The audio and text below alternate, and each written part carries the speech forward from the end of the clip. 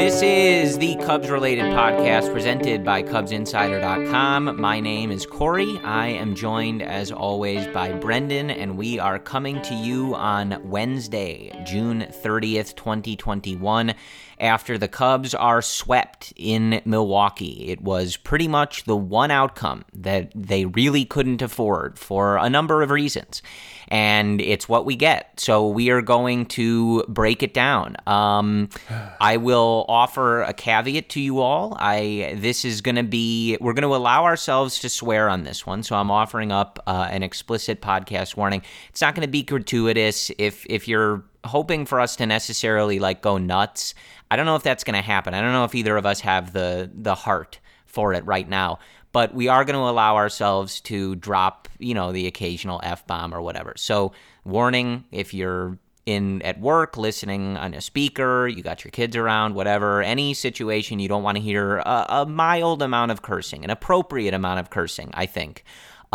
This is your warning, and there you go. But Brendan, I mean, look, man, yeah. I'm not going to recap these games. We don't even really have a structure to this. I've only spoken to you a little bit today, so we're sort of doing this off the cuff, but we knew going in that this was going to be a tough road trip. We knew that Dodgers series was going to be tough and all of that. But we talked in the last episode that you had to take care of business against the Brewers. You had to take care of business in your own division. We're heading to July now.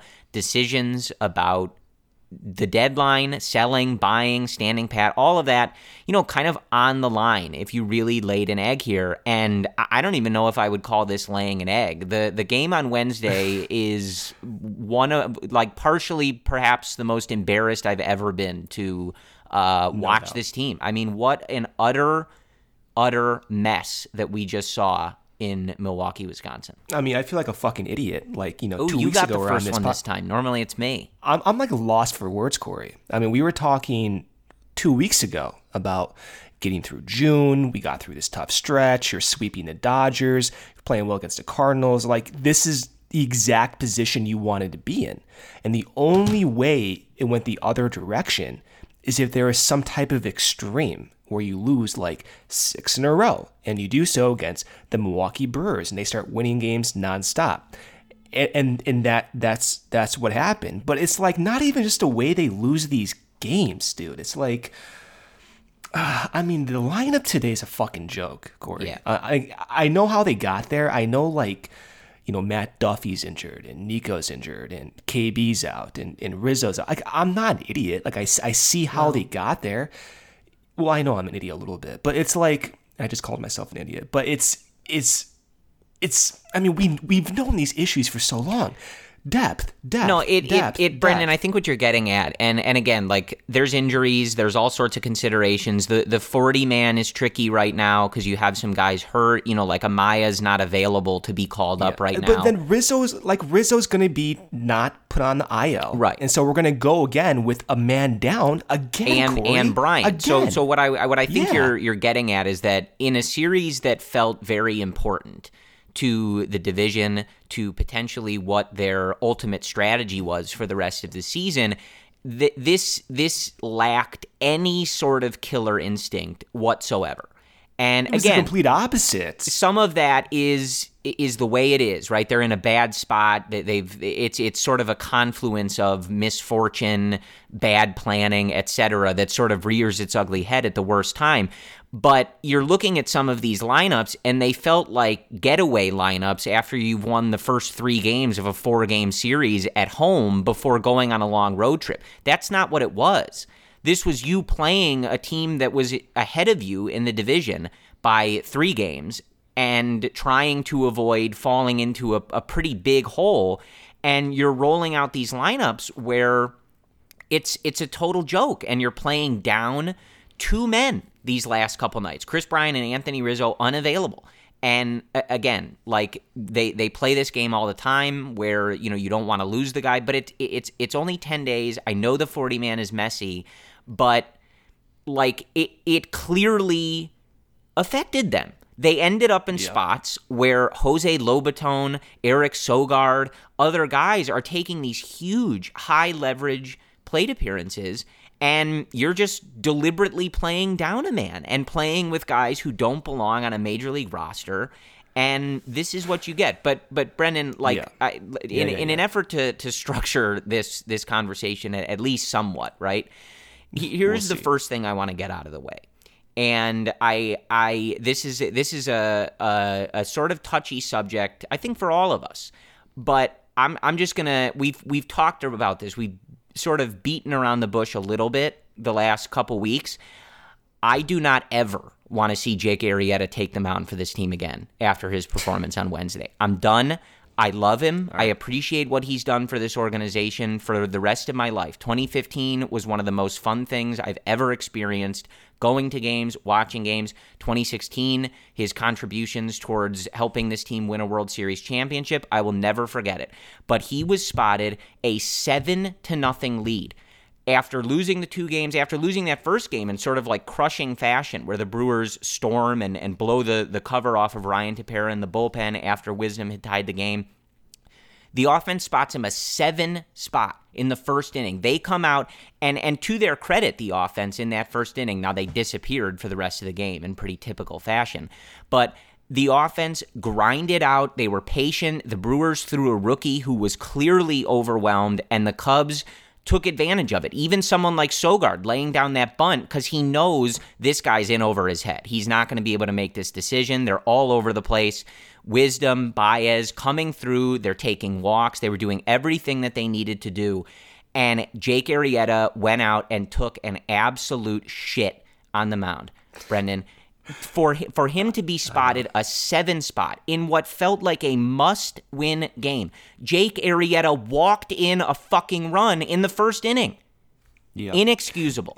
He's done. I mean, he's toast. Yeah. We've been sort of like, dancing around this subject a little bit, trying to see if we could extract anything from him and from that contract and whatever. If you cannot pitch, if you can't throw strikes, right? When you get spotted a 7-run lead and your team is desperate for a win, you've got guys hurt, you've got everything going wrong, and they spot you a 7-run lead in the first inning, and he shit it away in 2 innings. Done. Get out of here. Yeah, I get it. Part of the process, though, is even getting the team in a situation where you have to rely on a 35-year-old Jake Arrieta going through these issues, right? Like you still have to rewind and ask yourself how did we get to this point, right? So yeah, like my feelings on Jake, it's July. I said for 3 weeks, I don't see the optimism going forward because we haven't seen any changes in any of the data, any of that. So that's one factor going into this. The other factors though, and listen, you cannot help but think about it. When your first major move is trading Yu Darvish and Victor Caratini, and you saw this series, the effect it had on that, right? And you can do that, Corey. That's fine. Like we said, okay, you want to trade Yu Darvish?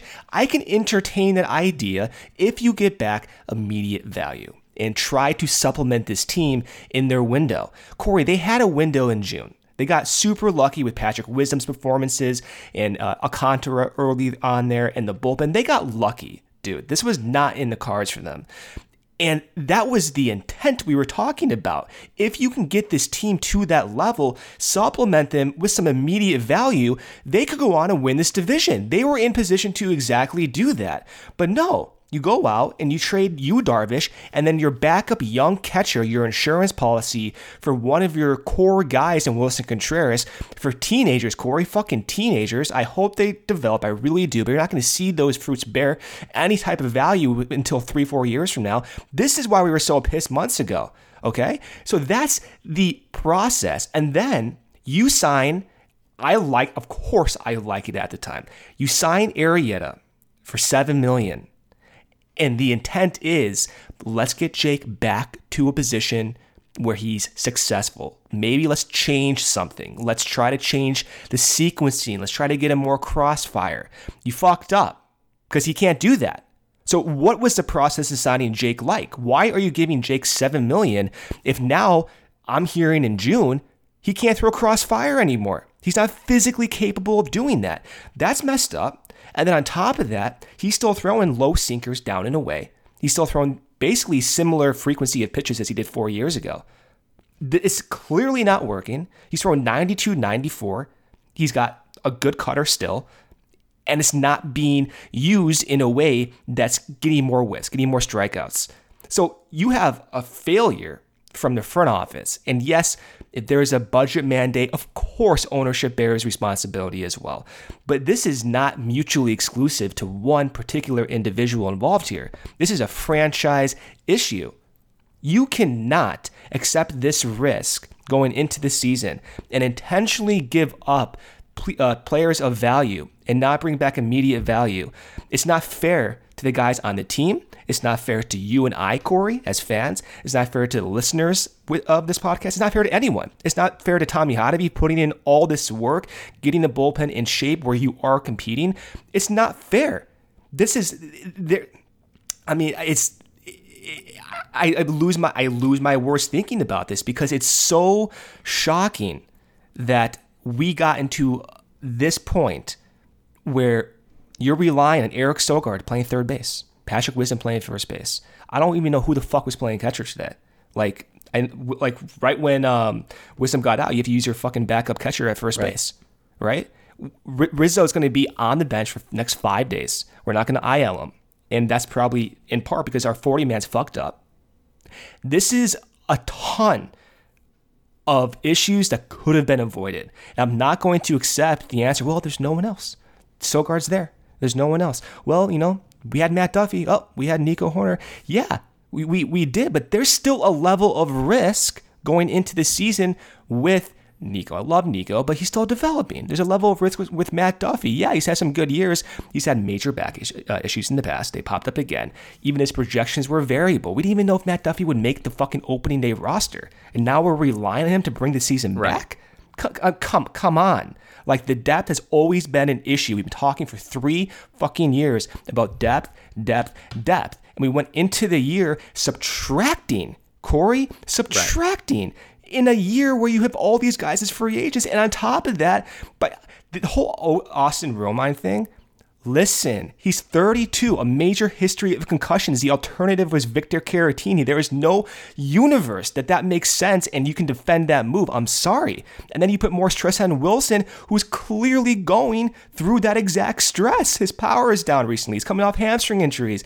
This has trickle effects when you make these types of moves, Corey. Yeah. So that's where I'm at, and you saw it pile up. This is the result of a complete failure to supplement your team, to supplement your coaching staff. It's ridiculous. This series was sort of like all of it coming to a head, right? And I think what it was. We've gone through most of this kind of a lot and in great detail. Like, of course, the U trade is a mess and likely is the result of the Ricketts being cheap and crying poor and all of that.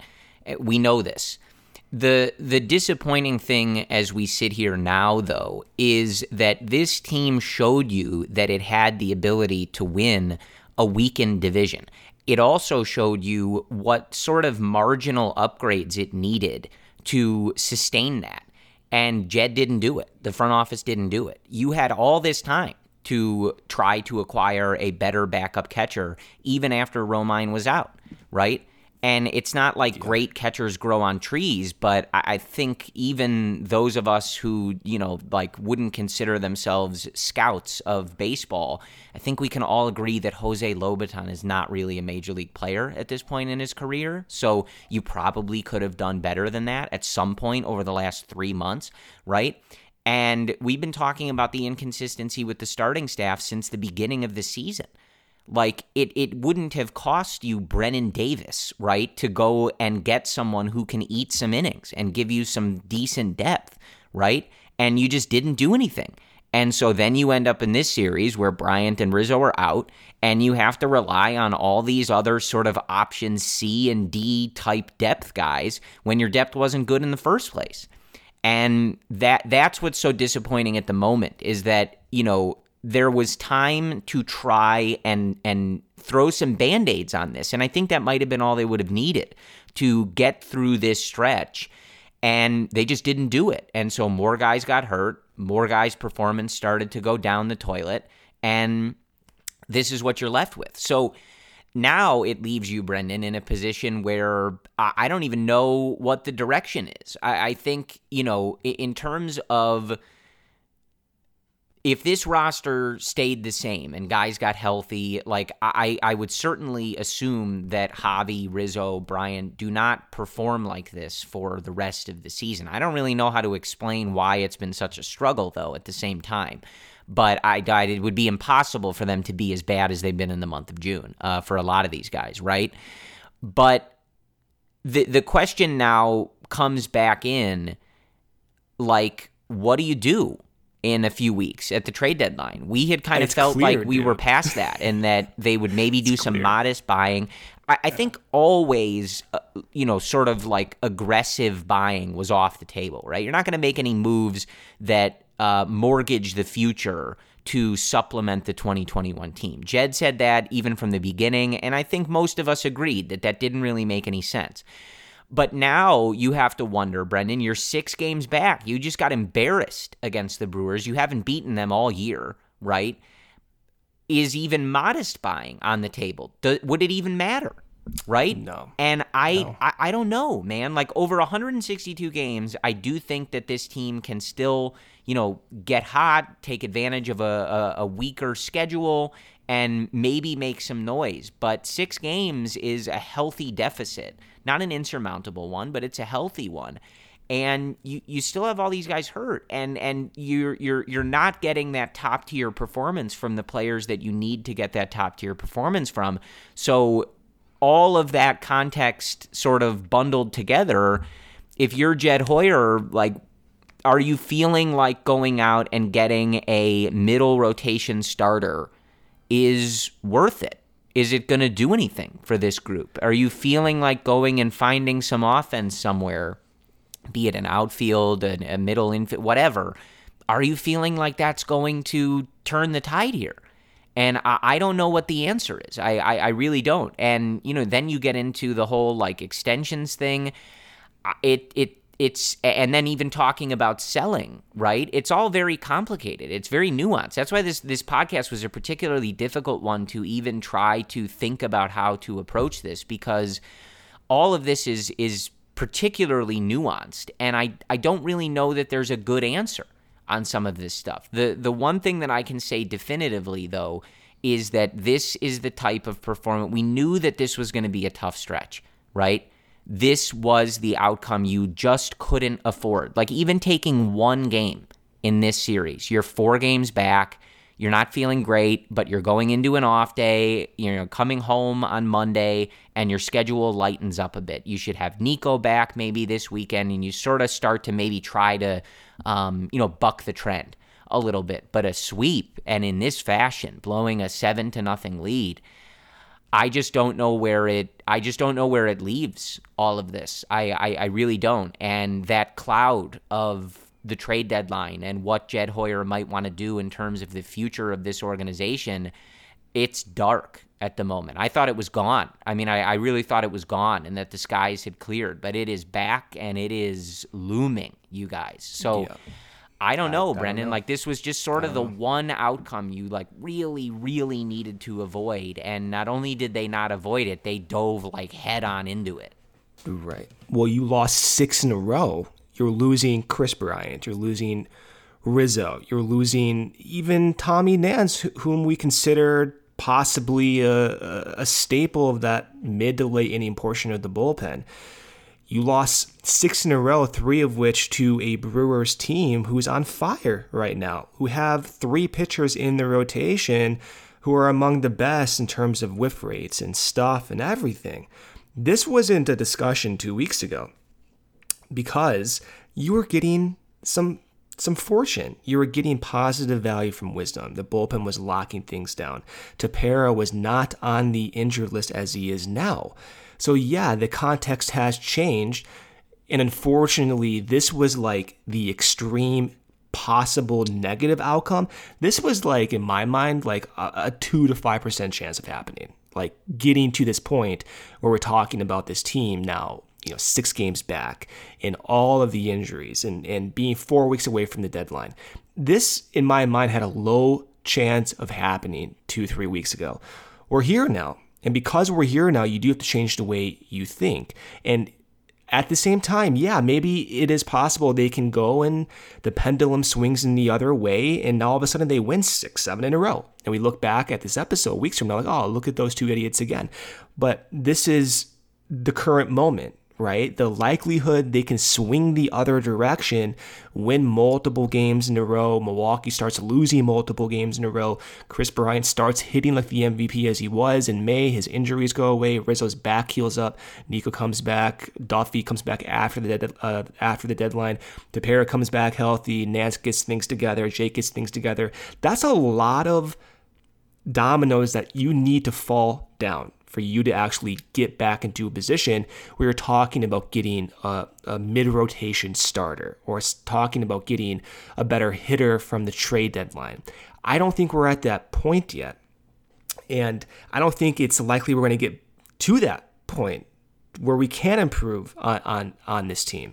It's possible, sure, but the likelihood that happens, if you're betting on this, are you going to bet the Cubs are going to be within striking distance within 4 weeks, given all the different injuries at this point, given all the instability of some of these performances? I don't know. And then even if we do, Corey, even if we do go on a 6, 7, 8 game winning streak and guys do get healthy, what's to say this doesn't happen again in September? Yeah. We've talked about this offensive outage for 3 years, man. The inconsistency. Right now, the Cubs' contact rate, discipline, everything ranks in the bottom, 15th percentile in Major League Baseball. What's to say that's not going to get? What's to say that's going to change again in September? I don't know. Everything's piling up right now, and the trade deadline is one discussion, but even if they get beyond this tough stretch, which again I think at this point unfortunately is unlikely, I just don't think you can project in September that this is a thing of the past and not going to happen again. Yeah, I mean, I think, it's kind of what I was saying. You'd feel more confident if you were getting solid performances from some of these guys. But, Jock he went on that heater for a bit, but, he's sort of cooled off very much. Ian Happ is struggling mightily, borderline unplayable at the moment with how he's been at the plate, even though he hit a home run. Wilson's struggling. I mean, you've got a bunch of guys, save for Patrick Wisdom, that have sub 800 OPSs and batting averages in the 230s and 240s. And for some of them, I don't really know what happened. I mean, I don't know what happened to KB that has cratered his numbers like this. That's the bizarre thing, right? Talking about KB, and he's been, I have to look at the data, maybe the worst hitter in the league in June. If we're talking about him being worse than Eric Sogard in June, I don't know who else is going to be worse, Corey. So, that is bizarre. He has to be injured. There's no other explanation to go from that extreme to the other extreme.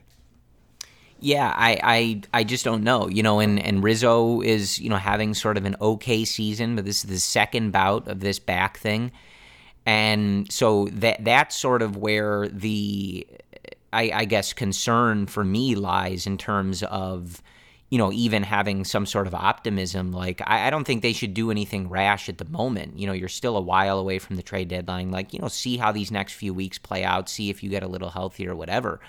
But you're just not getting those performances from those guys. And you can't just flip a switch and turn it on. Something is leading to those struggles, and they're not easy to convert. The issue, Brendan, is okay, so we know that aggressive, future mortgaging buying is and really always was off the table, right? Okay, so let's take that off the table.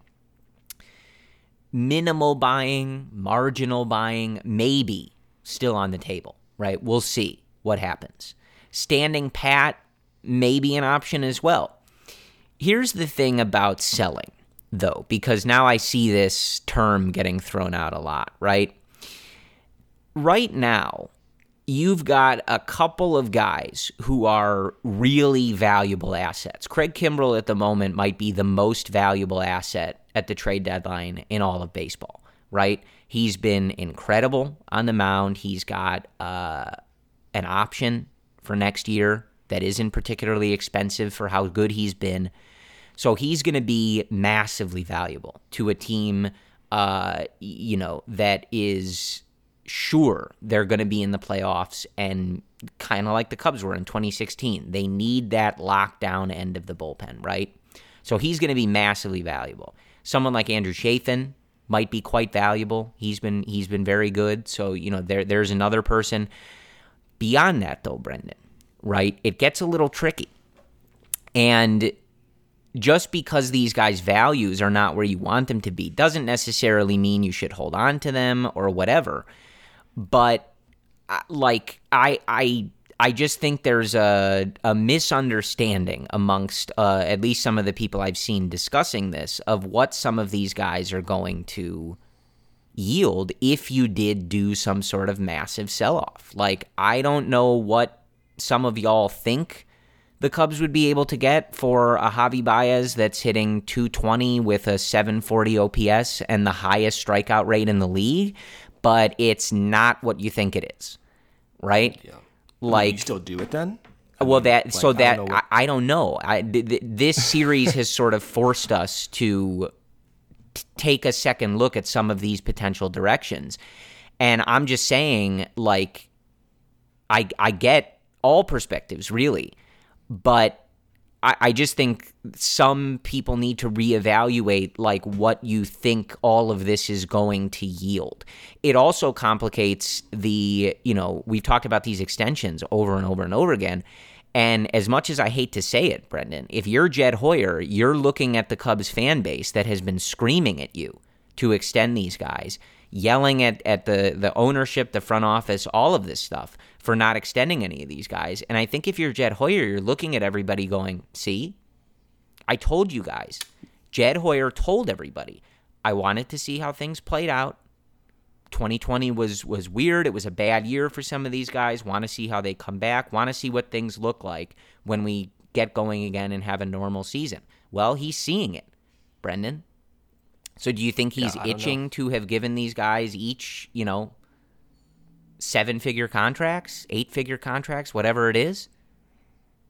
I don't know. I don't think so. Logic of keeping Javi Baez and Chris Bryant would be to see if they turn around their seasons in August and September, and that if they do, you offer them a qualifying offer, and assuming they reject it, you get back draft compensation, and that compensation is more valuable than what you would get in a trade before July 31st. That's the logic. I can see that, and we still, for those guys, more so for Chris Bryant than Javi, we'll see what he looks like the next 2 weeks. I don't know. It's hard to see what I'm saying, though, just from Jed's perspective, right? Yeah, I mean, I see from Jed's perspective. Like, and right? just using Rizzo as an example, and you and I were some of the loudest people screaming that they were undervaluing him and not giving him any credit for what he meant to this organization, what he meant to this team, etc. If you're looking at the terms of those deals in a baseball vacuum, right? Jed Hoyer is not regretting at the moment that Anthony didn't take that deal. He's not performing to the level of that deal. And so that's what complicates things, is because I think it has always been kind of assumed that the lack of extensions was something from ownership for the most part, right? A cheapness, a money thing, a budget thing, wanting to reset things, etc. And I don't know if there was enough sort of credence given to the idea that maybe, and I'm guilty of this, of course. I'm not speaking about everybody else and not myself. I, of course, am guilty of this.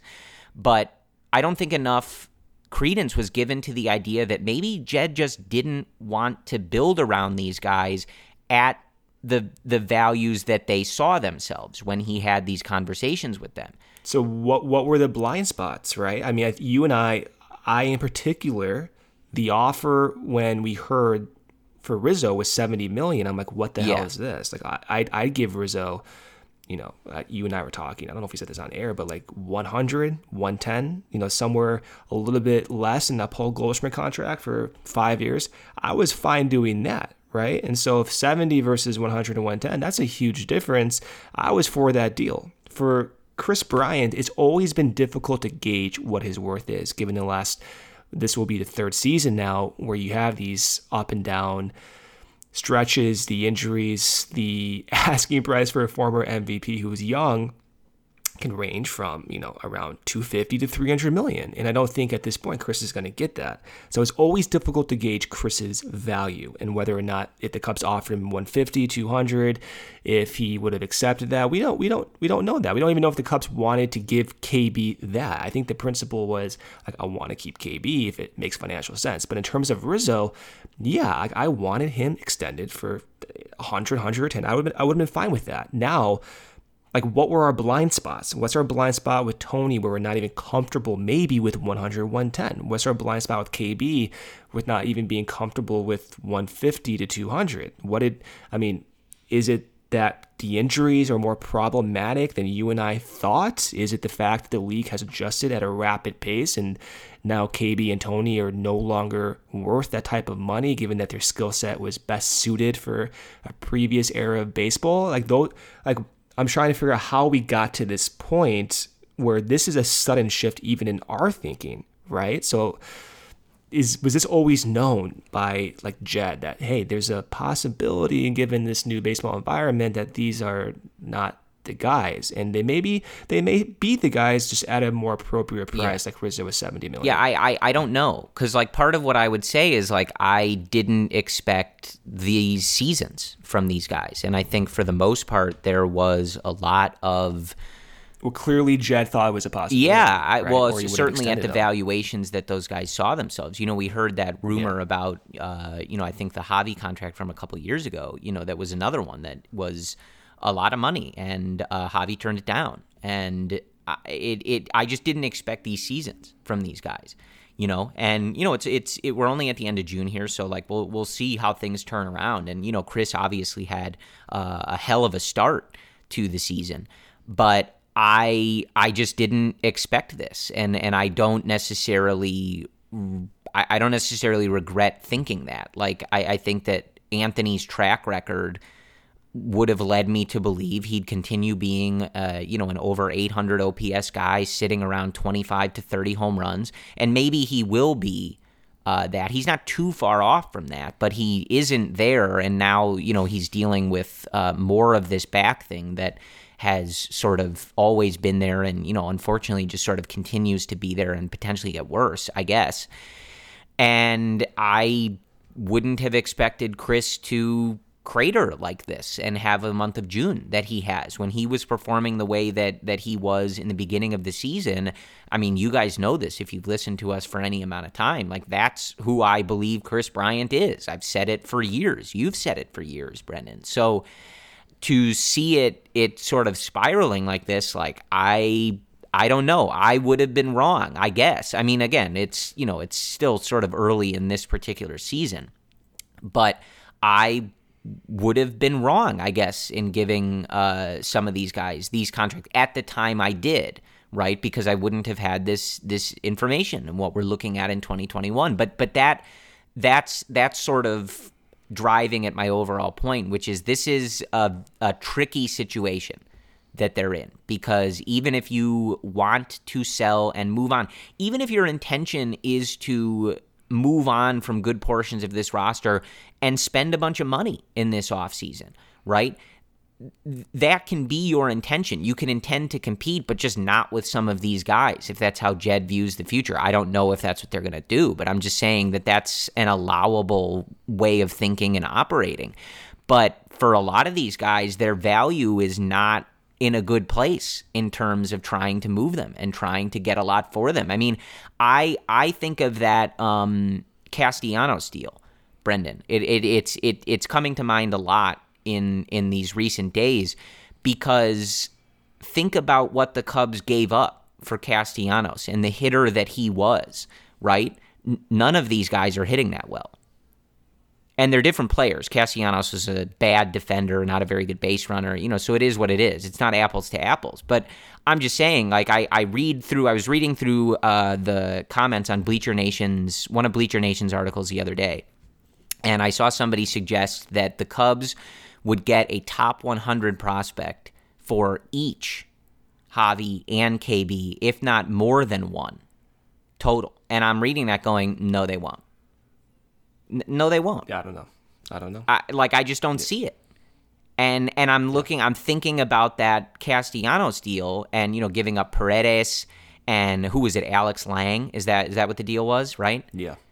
Like, that's not a prospect package that's drastically altering the future of this organization, right? I mean, we all just spent the offseason justifiably bitching about the Darvish return, right?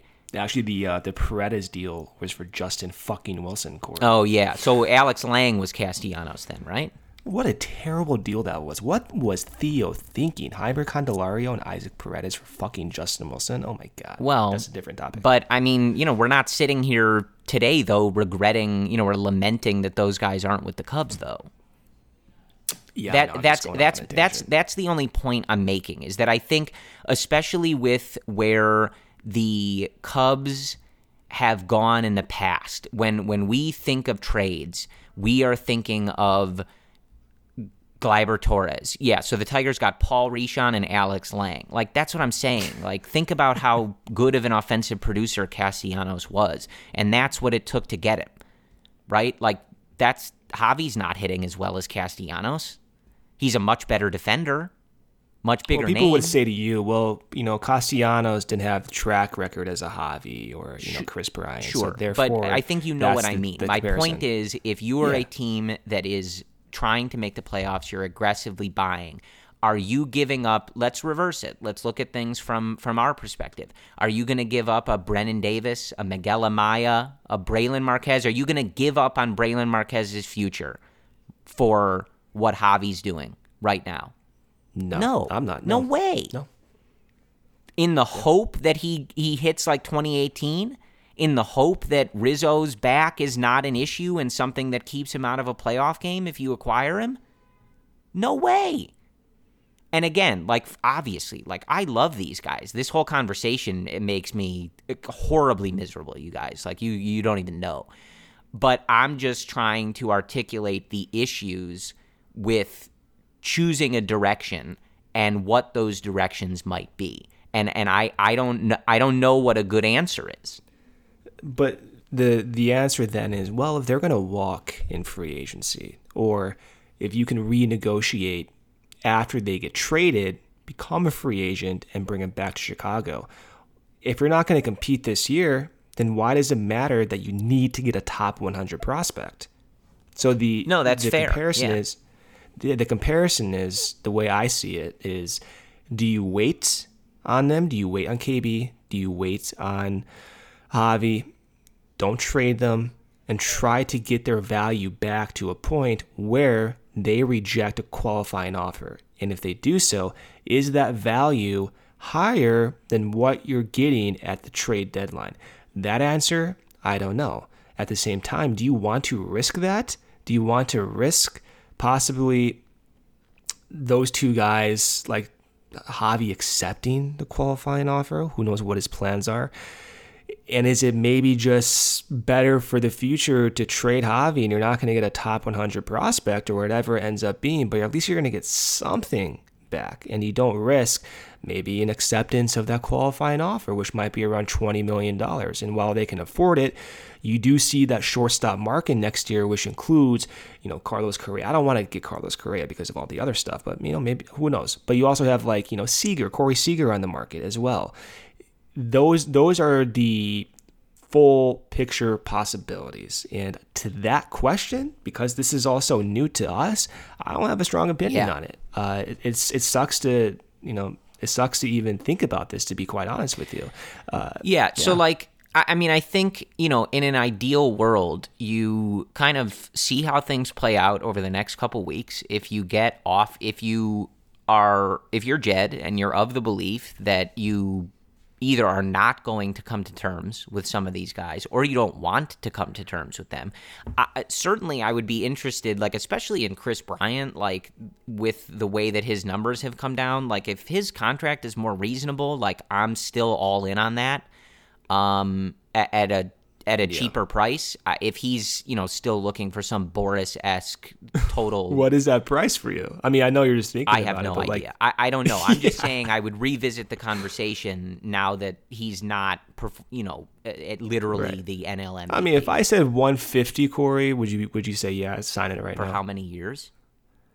Let's just say, just for the sake of simplicity, $25 million for the next 6 years. Yeah.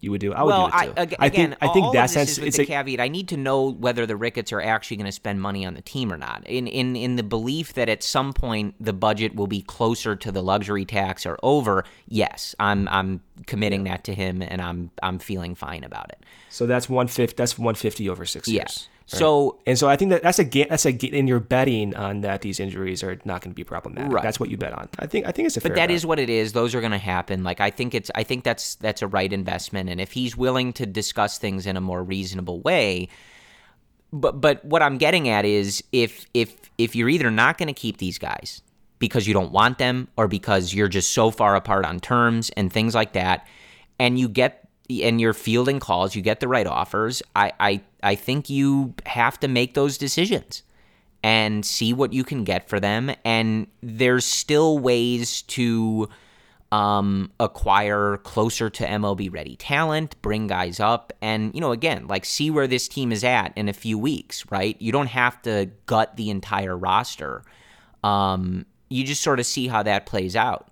But I think that, again, like full-on buying, mortgaging the future, Chapman for Torres type deals. That's not happening. Not happening. It was never going to happen. It's totally off the table now. You can't justify it. You just can't. It always was like, all right, do you want to, and this is how I was thinking, do you want to trade Craig Kimbrel if you're only 4 games back from the division? Then that's a difficult decision. 4 games back, anything can happen at that point. But if you're talking about Craig and Chafin, as you said earlier in this podcast, you might be able to get some legitimate value back given what the closer market has been over the last 5 years. And you look over in San Diego, I know Mark Melancon has had some okay outings, but you look at San Diego, who is competing for a division, a World Series. They feel as if they had the same type of momentum and energy the Cubs had in 2015 and 2016. Like, you might be able to get some legit value back for Craig. And then the question becomes, if the Cubs are in this position where you still have some of this uncertainty, but you got back to a point where you're 3-4 games out on July 20th, what do you do? Right. That's a difficult. That is a difficult question. And yes, the context can change as it has in the past 10 days. We don't know what's going to happen. It's possible the Cubs go on a 7-game win streak, and this explicit pod becomes very weird, all moot. Yeah. Yeah, who knows? This season has been insane. I just think where I'm at today, entering July, is that is a low probability event. Just as going through early June, sweeping all these teams, the Cardinals, sweeping the Padres and winning 2 out of 3 in San Diego, that was a low probability event too. I just thought this type of other low negative outcome probability was not going to happen. It unfortunately happened. Yeah, and again, this is a sort of representative failure of a lot of different things. I think David Ross was really bad, right? In the last week. I think his lineups were really bad. I think his urgency in a lot of situations were really bad. I mean, I was mad at him today on Wednesday for how long he left Arrieta in the game. We knew that was coming. Everybody on Twitter knew that Arrieta was not going to hold a 7-run lead. And you're just sort of sitting there watching him just piss the game away. And it's a failure of the front office to supplement this roster, address some of these needs, even in cheap, marginal ways. They didn't do those things. And even not only in the offseason, but they didn't do it while these problems were showing up in the middle of the season.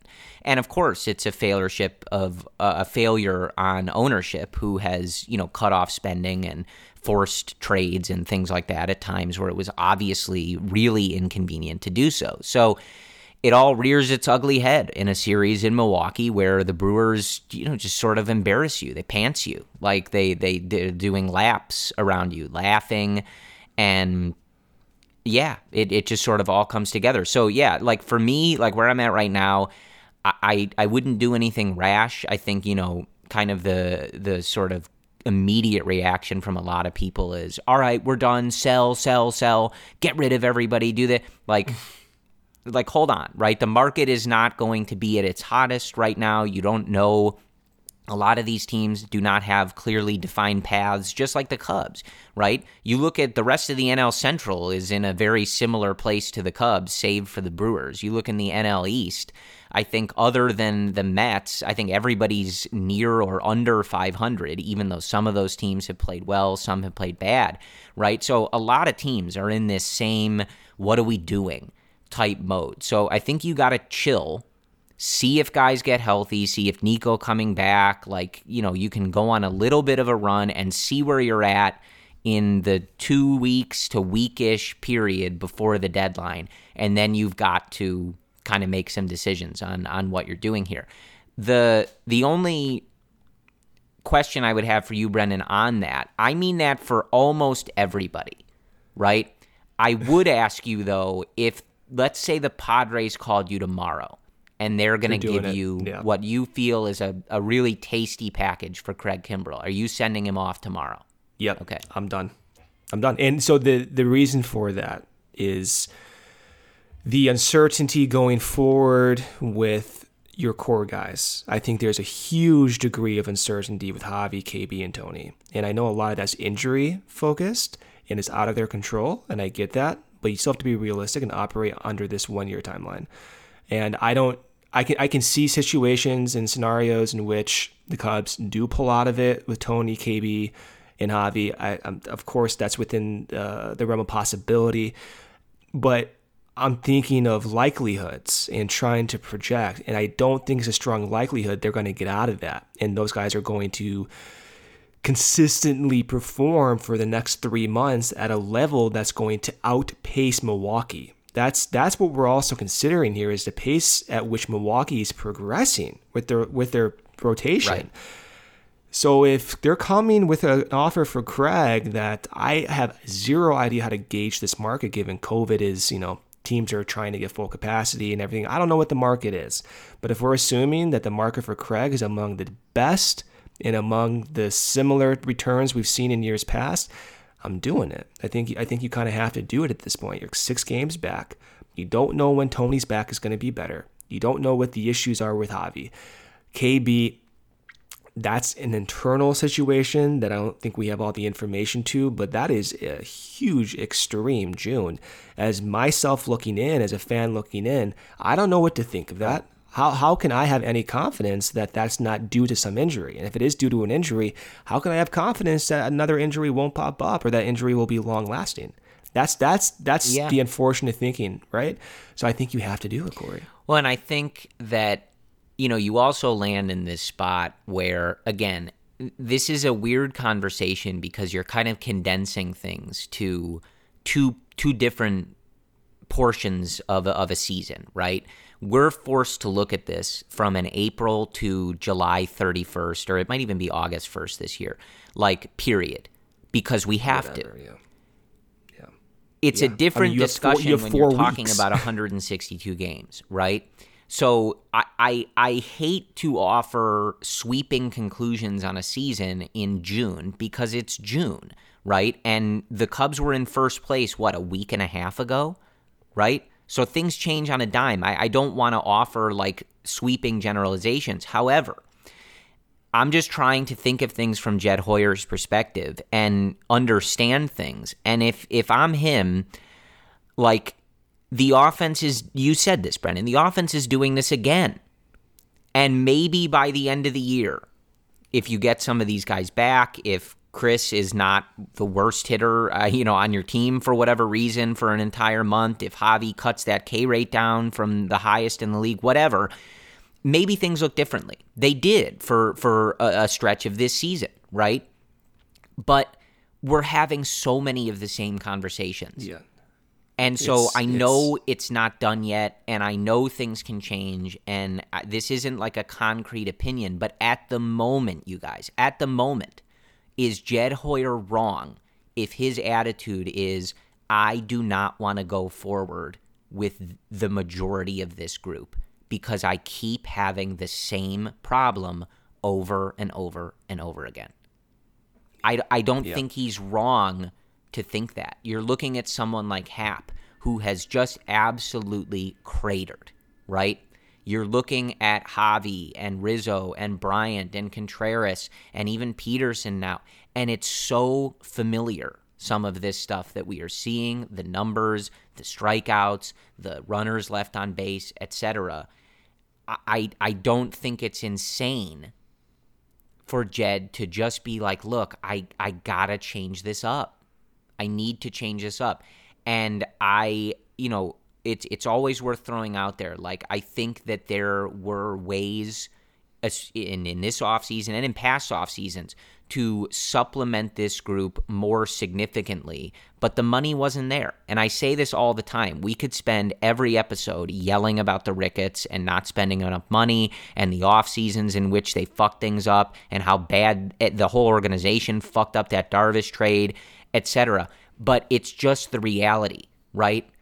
It's just the reality. This is how they're spending money. This is how they're owning the team. So we are just talking about things within those parameters, right? Because sitting here and yelling about the money, it's a fantasy land. It's not the reality we live in. It sucks.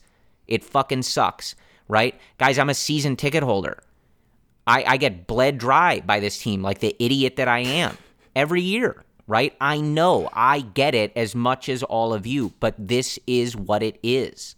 So we have to look at things from Jed's perspective as the president of baseball operations for a team that at the moment does not have that top-tier financial commitment. That's just what it is. So given all of that context, if he's looking at things and he's got to make decisions and he doesn't think some of these guys are worth the extensions that they think they want, or he doesn't think they're worth what it would carve out from the budget that he has going forward, I don't know if he's wrong at the moment to just sort of be like done with this overall group and mentality and just what they have become, and just be done with this run. And I don't know if he's wrong. I don't know. I mean, the fact that you can see him not being wrong, I mean, that should be a point of emphasis that we got to this point, right? So it's not a foregone conclusion that extending all these guys makes sense, or even extending a fraction of these guys makes sense. It's an unfortunate reality. I didn't think we would get here. I never did. If you were to tell me 2 years ago that we would be having this discussion, I think you're crazy. Yeah. But we're having this discussion. If you told me 10 days ago, I know we'd be having this discussion.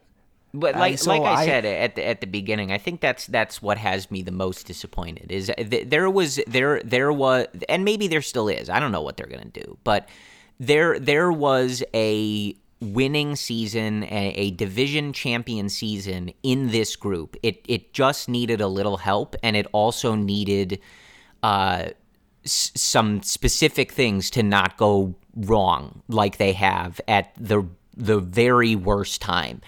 And they didn't supplement those things. They didn't address those things, and those things did go wrong at the wrong times and rear their head at the wrong time. And again, it's I don't want to write things off because of a road trip to LA and Milwaukee. Of course not.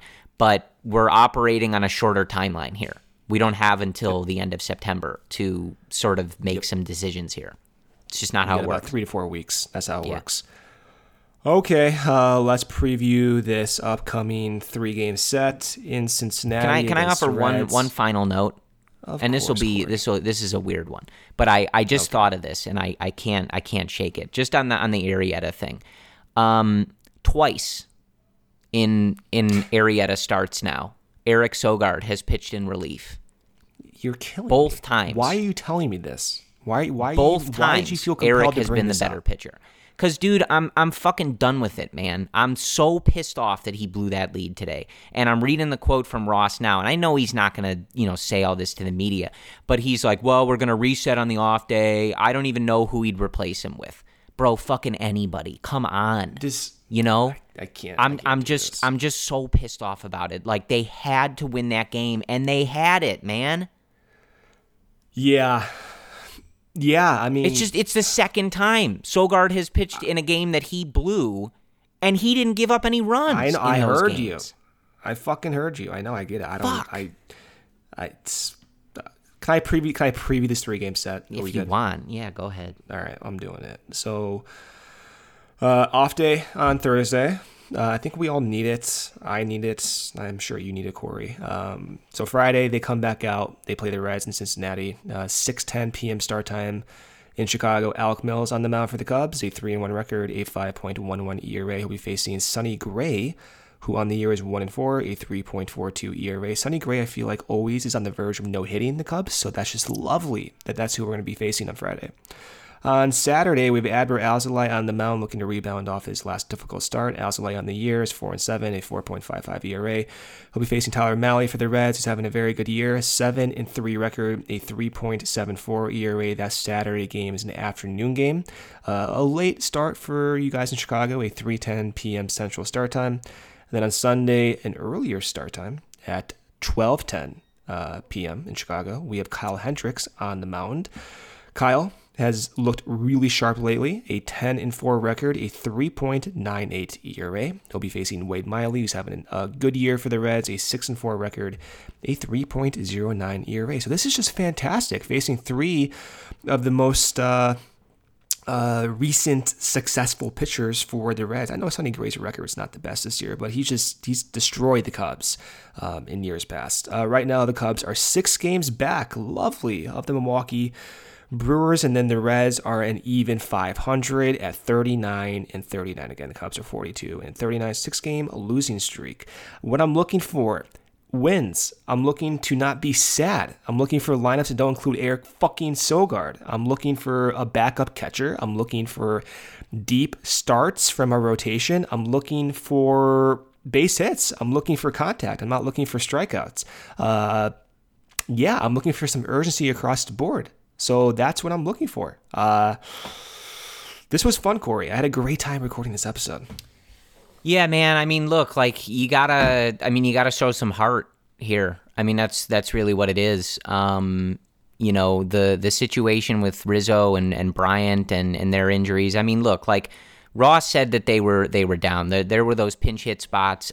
They're not the type of guys that are just going to sit there if the game is on the line and they can actually go up there and perform. So I take that to mean they just were not in good shape, which again, sort of brings the injured list question into right. Like I don't know, but. It's just unfortunate, so I don't know if they're going to be able to go, but you have to start treating this, and this was sort of the issue I was saying with Ross, about this series, and I know Ross, I think, has not been great over the last week, and he's made some mistakes, but he's also been dealt... He's the least of the issues. He's been dealt a shit hand in a lot of ways. Terrible. But... You have to start treating these games like they're must win. You have to start acting like July is September. You just don't have another choice. You know what I mean? Like, you have to start playing baseball that reflects the urgency of the situation. And that's not even necessarily just about the trade deadline. Like, you're 6 games back. Milwaukee's got a solid team. And they also have, when you have a starting staff like that and a bullpen like that, you also have a team that is well positioned to not go on some massive slide, right? So 6 games to catch Milwaukee is not insurmountable, but it's a lot. And it's going to be hard, especially when you have not shown any ability to beat them head to head in the series that you played against them. So not just the trade deadline, but just where you're at in the division, you've got to start showing that these games are basically like September in a pennant race. And that is far from what it felt like these 3 games, and really at times in that Dodgers series too. So it's a bit of a mess, but look, like, again, I don't think we're going to see any action drastically like in the nearish future, but this is that time, you guys. They have like a few weeks to give Jed an idea of what the right decision is, not even just for this season, but for the future for a lot of these guys. Like a lot of these guys, you're pretty confused about what exactly you're doing here. I mean, we know about the guys that are free agents and stuff, but we talked about him. Like Ian Happ's a good example. Like, is he your future center fielder anymore? I don't know, right? Like, these are questions you have to get answered. Some of these other guys, Alcantara, et cetera, like, you need to figure out like what you're doing going forward with some of these guys. And this is all the time that you have. So for this Red Series, like, you gotta come back and show a little heart here. I know that's like a coach speak, like narrative cliche, but like, you just got completely embarrassed in Milwaukee with the way you lost really 2 of these games. You got to be better, and you have to show that there's something left in this. And it's wild because this team was in first place like 2 weeks ago. So this whole thing is like such a wild and fucked up conversation, but it's where we're at, you guys. So either way, we'll be there. Take a breather on your off day. It'll be nice to not deal with this for a day, I think, fortunately. So take a breather on Thursday, and then we'll come back on Sunday and we'll break it down. And hopefully the Cubs have decided to show up and act like a fucking professional baseball team. Because I don't know what the hell we just watched in Milwaukee. But I was embarrassed watching it. I was embarrassed talking to people about it. Some of my friends that aren't Cubs fans talking to me about it. And I assume a lot of you were too. We got more tweets today, I think, for an explicit episode than we have in a very long time. So I don't know. And again, like this conversation was all over the place because this situation's all over the place. There's a lot of nuance and a lot of gray area and a lot of decisions to be made. And they're not easy ones and they're not clear ones. So it's what we had for you today. We'll be back on Sunday, hopefully a more like normal conversation. And again, that the Cubs have shown up and decided to act like a team that's, trying to win a division for the second year in a row. So, or, maybe it'll be another episode like this. I don't know. Whatever. That's what we have for you. Either way, we thank you guys for supporting the Cubs related podcast. I know it's not always easy or enjoyable to listen to an hour-long conversation about this team after the way they play sometimes, but we appreciate your guys' support. We'll be here no matter what. We'll talk to you on Sunday, and as always, go Cubs.